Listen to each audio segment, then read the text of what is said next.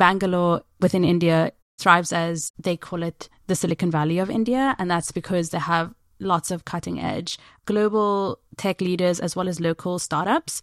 And you can see this within the city skyline that reflects the diversity within tech and entrepreneurship. And not only do they have the technical side, they also are one of the world's leading exporters of parts for tech. So that makes the city tech. That's Raeesa Brey telling us why Bangalore is one of our cities to watch in 2024. The other two cities that you'll hear about in this episode are Manila in the Philippines and Portland, Maine in the US. Welcome to the Create Tomorrow podcast. I'm your host, Bethan Ryder, editorial director at WGSN. We're here today to discuss some of the highlights from one of our most popular pieces of content for our clients, and that's the cities to watch in the coming year ahead. Travel is always such a great source of creative inspiration, and with me to discuss some of the cities we think you ought to put on your bucket list for 2024 are Natacia Lim, who's from our research hub and based in Singapore, Raeesa Brey, a researcher based in London, and we also have Cassandra Gagnon, interior strategist over in Portland, Maine on the east coast of the US. If you didn't catch last year's Cities to Watch podcast, let me explain the purpose of this content. Cities to Watch is our pick of the most inspirational destinations for our clients, who are predominantly designers and buyers in fashion, interiors, and all the other products that we serve. These reports inform them of the most exciting retail, hospitality, art, and cultural hotspots, and where they can find ideas and innovations to fuel their creativity. To kick off then, I really wanted to ask, when you compile this annual Cities to Watch report, was there anything that really struck you this year about some of our macro trends that we're forecasting more generally? I know last year we talked a lot about the digital nomad trend. So how is that evolving, Natacia? So the digital nomad trend has now become embedded into how lots of people plan their travel and work time. Because hybrid working has become part of everyday life, work-life boundaries are starting to blur as well, and many workers are able to combine a longer stay with work. And so what we're seeing really is things like digital nomad communities sprouting up, such as Europe's first digital nomad village in Madeira. And South Korea this year as well has started issuing a digital nomad visa. I think they just launched it on 1st January of the year. So great things ahead. Those destinations are ones for digital nomads to put down. I know that I was in Bali in October and there was such a huge community of people that were travelling around and picking, according to the climate really, where they were going to go next and things. And then in terms of just choosing the cities, right? So I know you've worked across this report a few years running now. What's your criteria? How do you come up? I know there's 6 in the report. We're going to talk about 3 today, but what makes you decide? So we look at a balanced spread across all regions. We cover APAC, EMEA, and the Americas. And this year we have chosen 6, but in this podcast, we're speaking about 3, which includes Portland, Bangalore, and Manila. And these cities, we measure the creativity within the space for our clients to visit. We look, are there cultural hubs? What is the creativity innovation that these cities are brewing? And we also look, is it fresh and relevant for 2024? And some of these cities are establishing themselves and others are experiencing a renaissance, which is always great to see as well. Brilliant, thank you. Right, I think we should dive in without much further ado. So first up, I want to hear about Manila, the capital of the Philippines. Why this city, Natacia? How does it stand out in 2024? The thing that stood out to me most was how tight-knit and well-connected the creative scene has become. So there's lots of cross-collaboration between different creative industries. So there's fashion, music, art. And what this has done is it's created a really robust and resilient subculture. So these communities are effectively creative enclaves. So for instance, I have a friend who lives in this apartment building, and over the last 2 years, like 5-6 other friends moved in, and they're all from the creative industry. And this has led to this constant stream of creative projects and events just coming up from this group of people who are living in this building. So for instance, they're making a film about people who live in the same building. Some of them are fashion designers. There are lots of pop-up events, and that's been really exciting to see. That sounds really fertile ground for kind of creativity. And I wonder, how is the cost of living affecting that part of the world? Do you think it's driving some of this creativity? So there's a shrinking culture of traditional physical retail because of the rising cost of living. And so young fashion designers obviously have to come up with new methods to sell their products, right? So the strong DIY spirit is kind of running through a lot of the youth, and it's creating a lot of innovative retail formats such as private studios and homes used as retail showrooms, such as the apartment building that I mentioned. There are also a lot more pop-ups as opposed to like traditional brick and mortar stores. And what that means is that there's a lot greater variety in terms of shops coming together, and they've become like places of community as well. And so kind of like the retail scene is also very tight-knit at the moment. Another thing that's popped up, obviously, is the rise of one-to-one appointments and customization services when it comes to fashion in particular. One more thing I really want to talk about really is how high cost of living has kind of transformed the cultural and music scene over the past 2-3 years. So obviously, with the pandemic and high cost of living, lots of people were pushed out of Manila. And so they sought other spaces. There was this whole process of rural revitalization. And it's now feeding back into the capital because the people are moving back in. So one great example is rave collectives. So they kind of moved out, they had parties in the mountains, and they brought back this kind of grassroots urban EDM called Budots.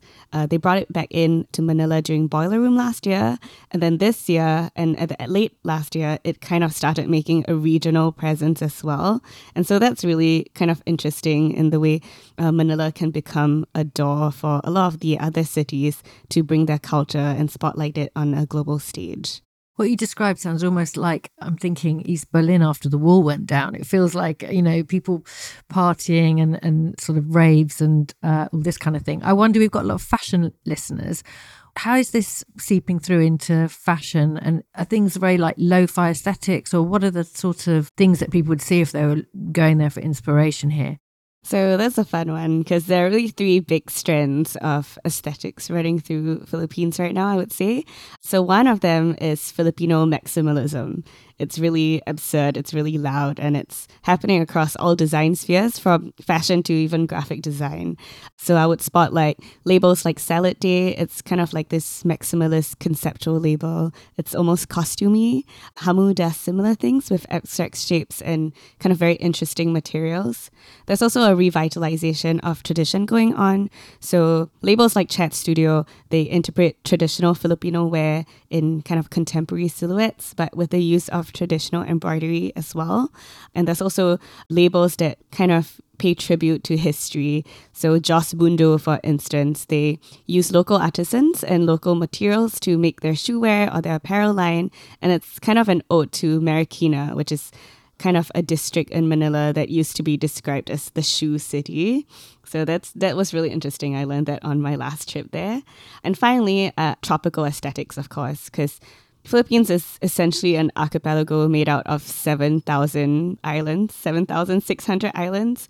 And so labels like Toka really gesture towards tropical aesthetics. And I think that's an interesting one because there's kind of a set global idea of what tropical aesthetics look like. It's like palm prints and birds or things like that. But what the tropics mean is very different in Southeast Asia. And I think as Manila, or as Southeast Asia starts to define what the aesthetic means for themselves, it will really kind of transform the way the tropical aesthetic is interpreted like in the world as well. And then in terms of the city, you sort of described a very cool scene, but I wonder, is there a particular neighborhood where it really is the cool zone in Manila? If I had to pick one, I would maybe pick Poblacion. It's a place to go where a lot of creatives hang out. Some of the labels that I mentioned are located there. There are lots of good like bars and innovative F&B places. The apartment building I mentioned where my friends congregate is there as well. And there are a few walking highlights. You have the Elliott Caravan. It's like a repurposed warehouse.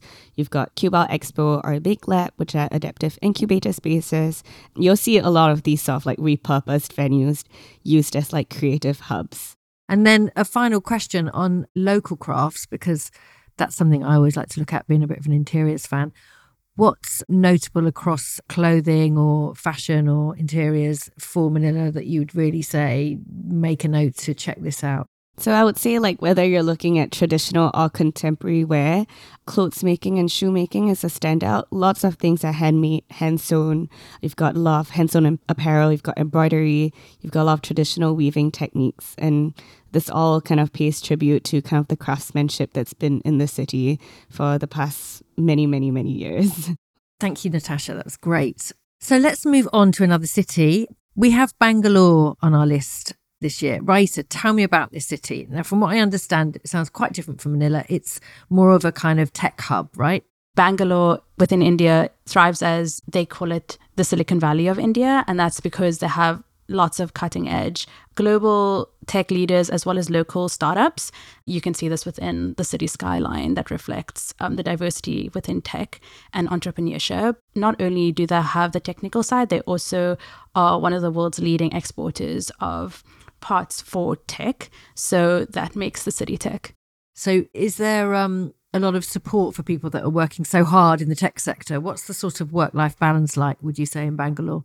Yes, completely. It's definitely becoming a space that people can find the balance of work and lifestyle. So within India, with its heritage, is obviously lots of yoga practices, and you have these boutique studios that are always linked to some sort of cafe where people can have that work-life balance. And just in terms of the rest of the country, which is usually super hot or humid, Bangalore itself has a very favorable climate for people coming from all over the world. It has an average of about 20 to 30 degrees, which is relatively low in India. And it's a very comfortable place to work and live all year round. So that really does define it from the rest of the country. I'd like to just mention Yogistan within Bangalore as a place where you can practice yoga and have Ayurvedic meals, which is obviously tied into the cultural identity of India. So beyond tech, what other things can people visit in Bangalore, and what would you say makes it such an innovative city, Raeesa? So within Bangalore, there are multiple, kind of what Natacia mentioned, of there's not one specific neighborhood you should like run to, but I want to mention a few that perhaps would lend itself to our fashion listeners. I would like to highlight Sampagni Rama Nagar, where they have this one local designer called Tarun Tahiliani, where his store is in a historic building. So it's a refurbished house. And his entire practice is to have affordable luxury that really focuses on the Indian craft of embroidery, of metalwork within fabrics. And when you visit, there's menswear, there's women's wear, and of course, always the occasional bridal wear. So I'd recommend that neighborhood, as well as a Sivanchetty garden area where you can see Cinnamon, which is a destination for lifestyle products, as well as a cafe and apparel. And one other space within the other side of the city is Laval Road, where we could highlight Good Earth, which focuses on luxury homeware. Fantastic. I like the name of that, Good Earth. It sounds like the sustainability aspects are really embedded in this city, which is exciting. I feel like sustainability is just embedded within the culture in India. It's just how people have always lived, and also ties in within the food space where most people are plant-based, and you can also tie it into Ayurvedic practices. Moving on to that, how would you actually define the food scene? I've only actually ever been to Kerala, and the food was amazing. So I always just think of incredible food when I think of going to India. But how would you define it? What are the sort of pioneers leading maybe different things, or is there a return to heritage there? What's happening? Yes, I think just a very common thread is just a return to heritage. And I'm sure, as most listeners will be aware of, how layered Indian flavors are. It's not just one, it's just complex with all the use of spices. And this really does come through even from the wellness cafes to the more traditional spaces. Within food and drink, I'd like to mention Farm Law, which is nestled in like a mango grove. And they do the classic farm to table space with a theatrical fine dining element to it. And with the younger market in the workforce, there will always be some sort of brewery revival. And there's one called Windmills, which focuses on jazz music to set the ambiance, which is slightly different to a traditional Indian space. But they also focus on sustainability in terms of how they function as a whole. And I'd also like to mention, when it comes to coffee, as I hinted at before, There's a outlet called Maverick and Farmer, which is one of India's few cup to coffee brands, and they actually have a roastery based in Bangalore, and they're known for their signature blends that include like a cinnamon almond coffee, as well as a cold smoke coffee and clarified cappuccino. So it's really interesting to see that India has its own coffee culture brewing, and that extends beyond the traditional teas that come from the area. There's obviously a huge market behind that. So it'll be interesting for our listeners to taste the difference from India's brew compared to the rest of the world. You're listening to the WGSN Create Tomorrow podcast. And in this episode, we're globetrotting around the world and we're revealing 3 of our cities to watch in 2024. If you're a designer or just a creative or a buyer even, these are the cities you need to put on your travel list. Next, we hear from Cassandra Gagnon, a strategist for interiors based in Portland, Maine. And that's her city to watch. So I asked her, why is this city deserving of the list? It's not a secret, it is not one of those like small cities or like towns that, as we're talking about it, especially like locals, people are like, oh no, like don't let that one leak out, like Portland has really for a very long time been a cultural hub and center of Maine. I think one part of that is due to the proximity to a lot of other places. So it's only a 2-hour drive north of Boston and only like an hour by flight from New York. So as far as like people discovering Maine and that type of coastal living goes, I kind of describe Portland as like the entry point, the taste of Maine for people who are usually visiting the first time. Even when I was living in New York still, if I reference being from Maine originally, a lot of times people's reference points will either be Acadia National Park up in Bar Harbor or it will be Portland. So I think it's been a long time coming for Portland to kind of get like the accolades that it's deserved. And now it's gotten to a point where there's just a lot of exciting new things going on, where there's a very clear meeting of both the old historical port city element of it and a lot of native Mainers and a lot of like historical context. But there's all this freshness coming in from people kind of like really embracing, I wouldn't even say discovering the beauty of Portland, because again, it's been quite like commonly known, but almost having more of like with the ability to work remote or relocate, and a lot of people kind of going north up from places like New York and Massachusetts, kind of actually having the ability to come and see what it's really about. So there's like a revitalization of some of the creative scenes as well as that historical context, which just makes a really beautiful mix. So it's really about that city migration that's happened in the States from the pandemic, which we've read about lots, like a lot of people going to places like Florida and leaving San Francisco. And that's really sort of driven this sort of revitalization. I'd love to hear, because when I think about like, I know it's sort of up and come now, but when I think about cool cities in America, I'm always like, but what's the typical Portland, Maine cool person like? Because if I think of Austin, Texas, right, I think of like music and things like that. So if you were going to think about a cool Portlander, how would you describe them?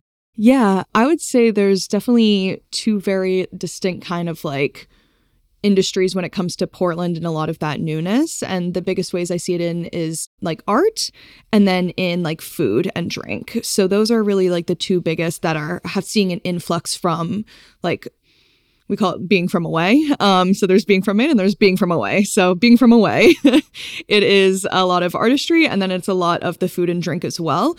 But what I found really interesting as well is that there's a reverence for the history of Maine and Portland, that even those who are coming from away are really leaning into and incorporating in their work as well.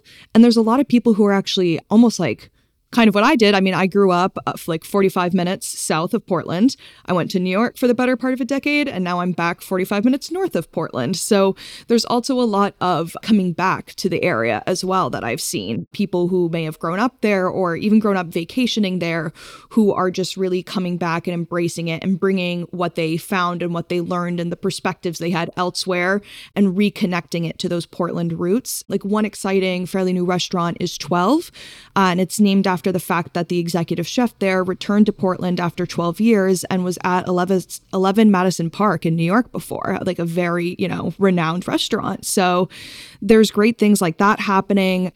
And we're even seeing Portland kind of become sometimes like the trend setter, as well as like, being on top of the trends as well. One thing that I found really interesting is there's a local artist, Anastasia Inciardi, and recently there's been a series of these pop-up vending machines for art prints. And the first one was at Soleil in Portland, Maine. And now not only have they popped up at retail locations in New York and Denver, but there's one at the Whitney Museum right now. So it's like there really is that renaissance where there's such a respect for the past, still tying into, there's a lot of like seafood forward restaurants being established. There's New England IPAs are, such a well-known part of beer. So like a lot of revitalization of that. One of my favorite breweries is Bellflower. It's a woman-run brewery. And as a non-IPA lover, they offer a lot of sour beers, which is my favorite. So, even just having that newness in that sector where we're embracing, yes, we are like a brewing city, but we can bring in some of those newer elements as well.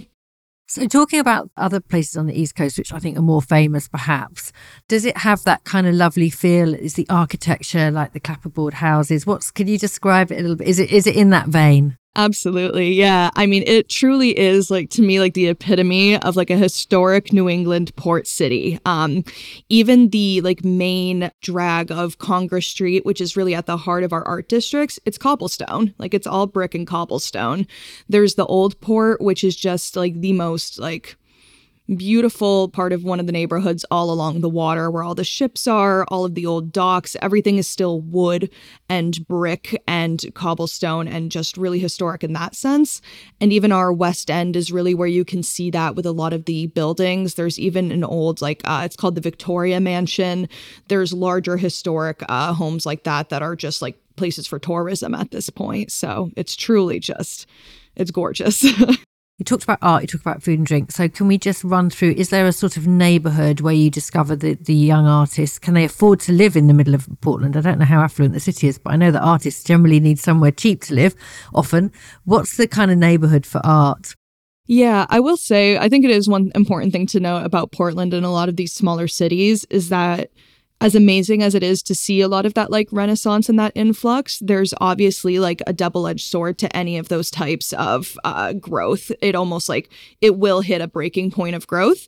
There's definitely an affordable housing crisis in Portland right now that's affecting both people trying to relocate there and the people already there. So there's definitely, I don't want to like sugarcoat the concept of, that newness coming in, but there's definitely a lot of more studio space and open studios when it comes to some of those smaller artists. And while some of that is in the art district, I'd say a lot of the more up and coming and young scene, whether it is food and drink, whether it is art, can be in the East Bayside neighborhood. And that's over on the east, heading towards the East End, which is where one of the longer like promenades are along the water. It's also one thing I like to point out about Portland, like when I'm trying to say like it's not a secret in Maine, it's the one place in Maine that has a Trader Joe's. So like it is an established place in Maine, So it's, I would definitely say East Bayside. A lot of the times if you're talking to especially younger people about like where they've like relocated to, like when they're first coming into Maine, especially, I feel like it's definitely kind of like the more, I would say like Brooklyn-y type of neighborhood of Portland, for lack of better terms. But it's truly throughout the entire city. Again, that main drag of the art district is more of where like the galleries and whatnot are, but I would say East Bayside for some of the smaller artists. And then if you also go off peninsula, there's a venue called Thompson's Point. And during the summer, they host a concert series, which, I mean, this past summer had artists like Maggie Rogers perform, like, again, really up and coming as far as like some buzzier names. But one amazing thing they do during the winter is a series of makers markets. And it's a bunch of local artists doing these different pop-ups. So a lot of like pop-up markets and those types of, they'll have neighborhood block parties where they have different vendors. Any of those vendor markets are especially where you will see a lot of artists showing their wares if they don't have like an established retail distributor yet. To wrap up, thank you everyone for all your information about these fabulous destinations. I just wanted to ask each of you, if you were suggesting or wanted to yourself bring back a souvenir from this city, what would it be? And I'm going to come to Natacia first. So what would you bring back from Manila? I wanted to say like something about, the creative spirit I want to bring home back to the art scene. But if I'm honest, I want another pair of like Joss Mundo shoes. That'll be great. Are they flats, high shoes? Can you describe the shoes? They're like tiny wedges. Kiko Mitsuhara has one of them. They have like little shells on them. They're made of leather from Marikina. Beautiful. Raeesa, what about you? I would love to go to Good Earth and get a beautiful platter that's made of silver. So I'm really into silverware at the moment. And it's very intricate with like floral details around it. And I feel like it'll be a nice statement piece to last a lifetime. Quite heavy to put in your luggage, but that sounds absolutely beautiful. Worth it. Cassandra, it's a bit different for you because you live nearby, but what have you already got, or what would you want to buy from Portland? I have to say, since I do live so close by and I can kind of take that into consideration, I would love to just grab a big old bag of oysters right from the old port and a natural bottle of sparkling to go with it. Oh, that sounds absolutely wonderful. I think I'm booking a flight to come and see you. Thank you. Thank you to Cassandra, Raeesa and Natacia, and thank you for listening. If you're a WGSN subscriber, you'll find many city guides on our city by city section of the site. And if you want to find out how to subscribe, head over to WGSN.com to discover how you can get access to our service. We're constantly publishing new content focusing on how we can design a brighter, better future for all of our industries. And these now include food and drink, interiors, beauty, fashion and consumer tech. We'll be back in 2 weeks for our next episode, and in the meantime, why not catch the CEO of WGSN, Carly Buzashi, next week on our other podcast, Lives of Tomorrow.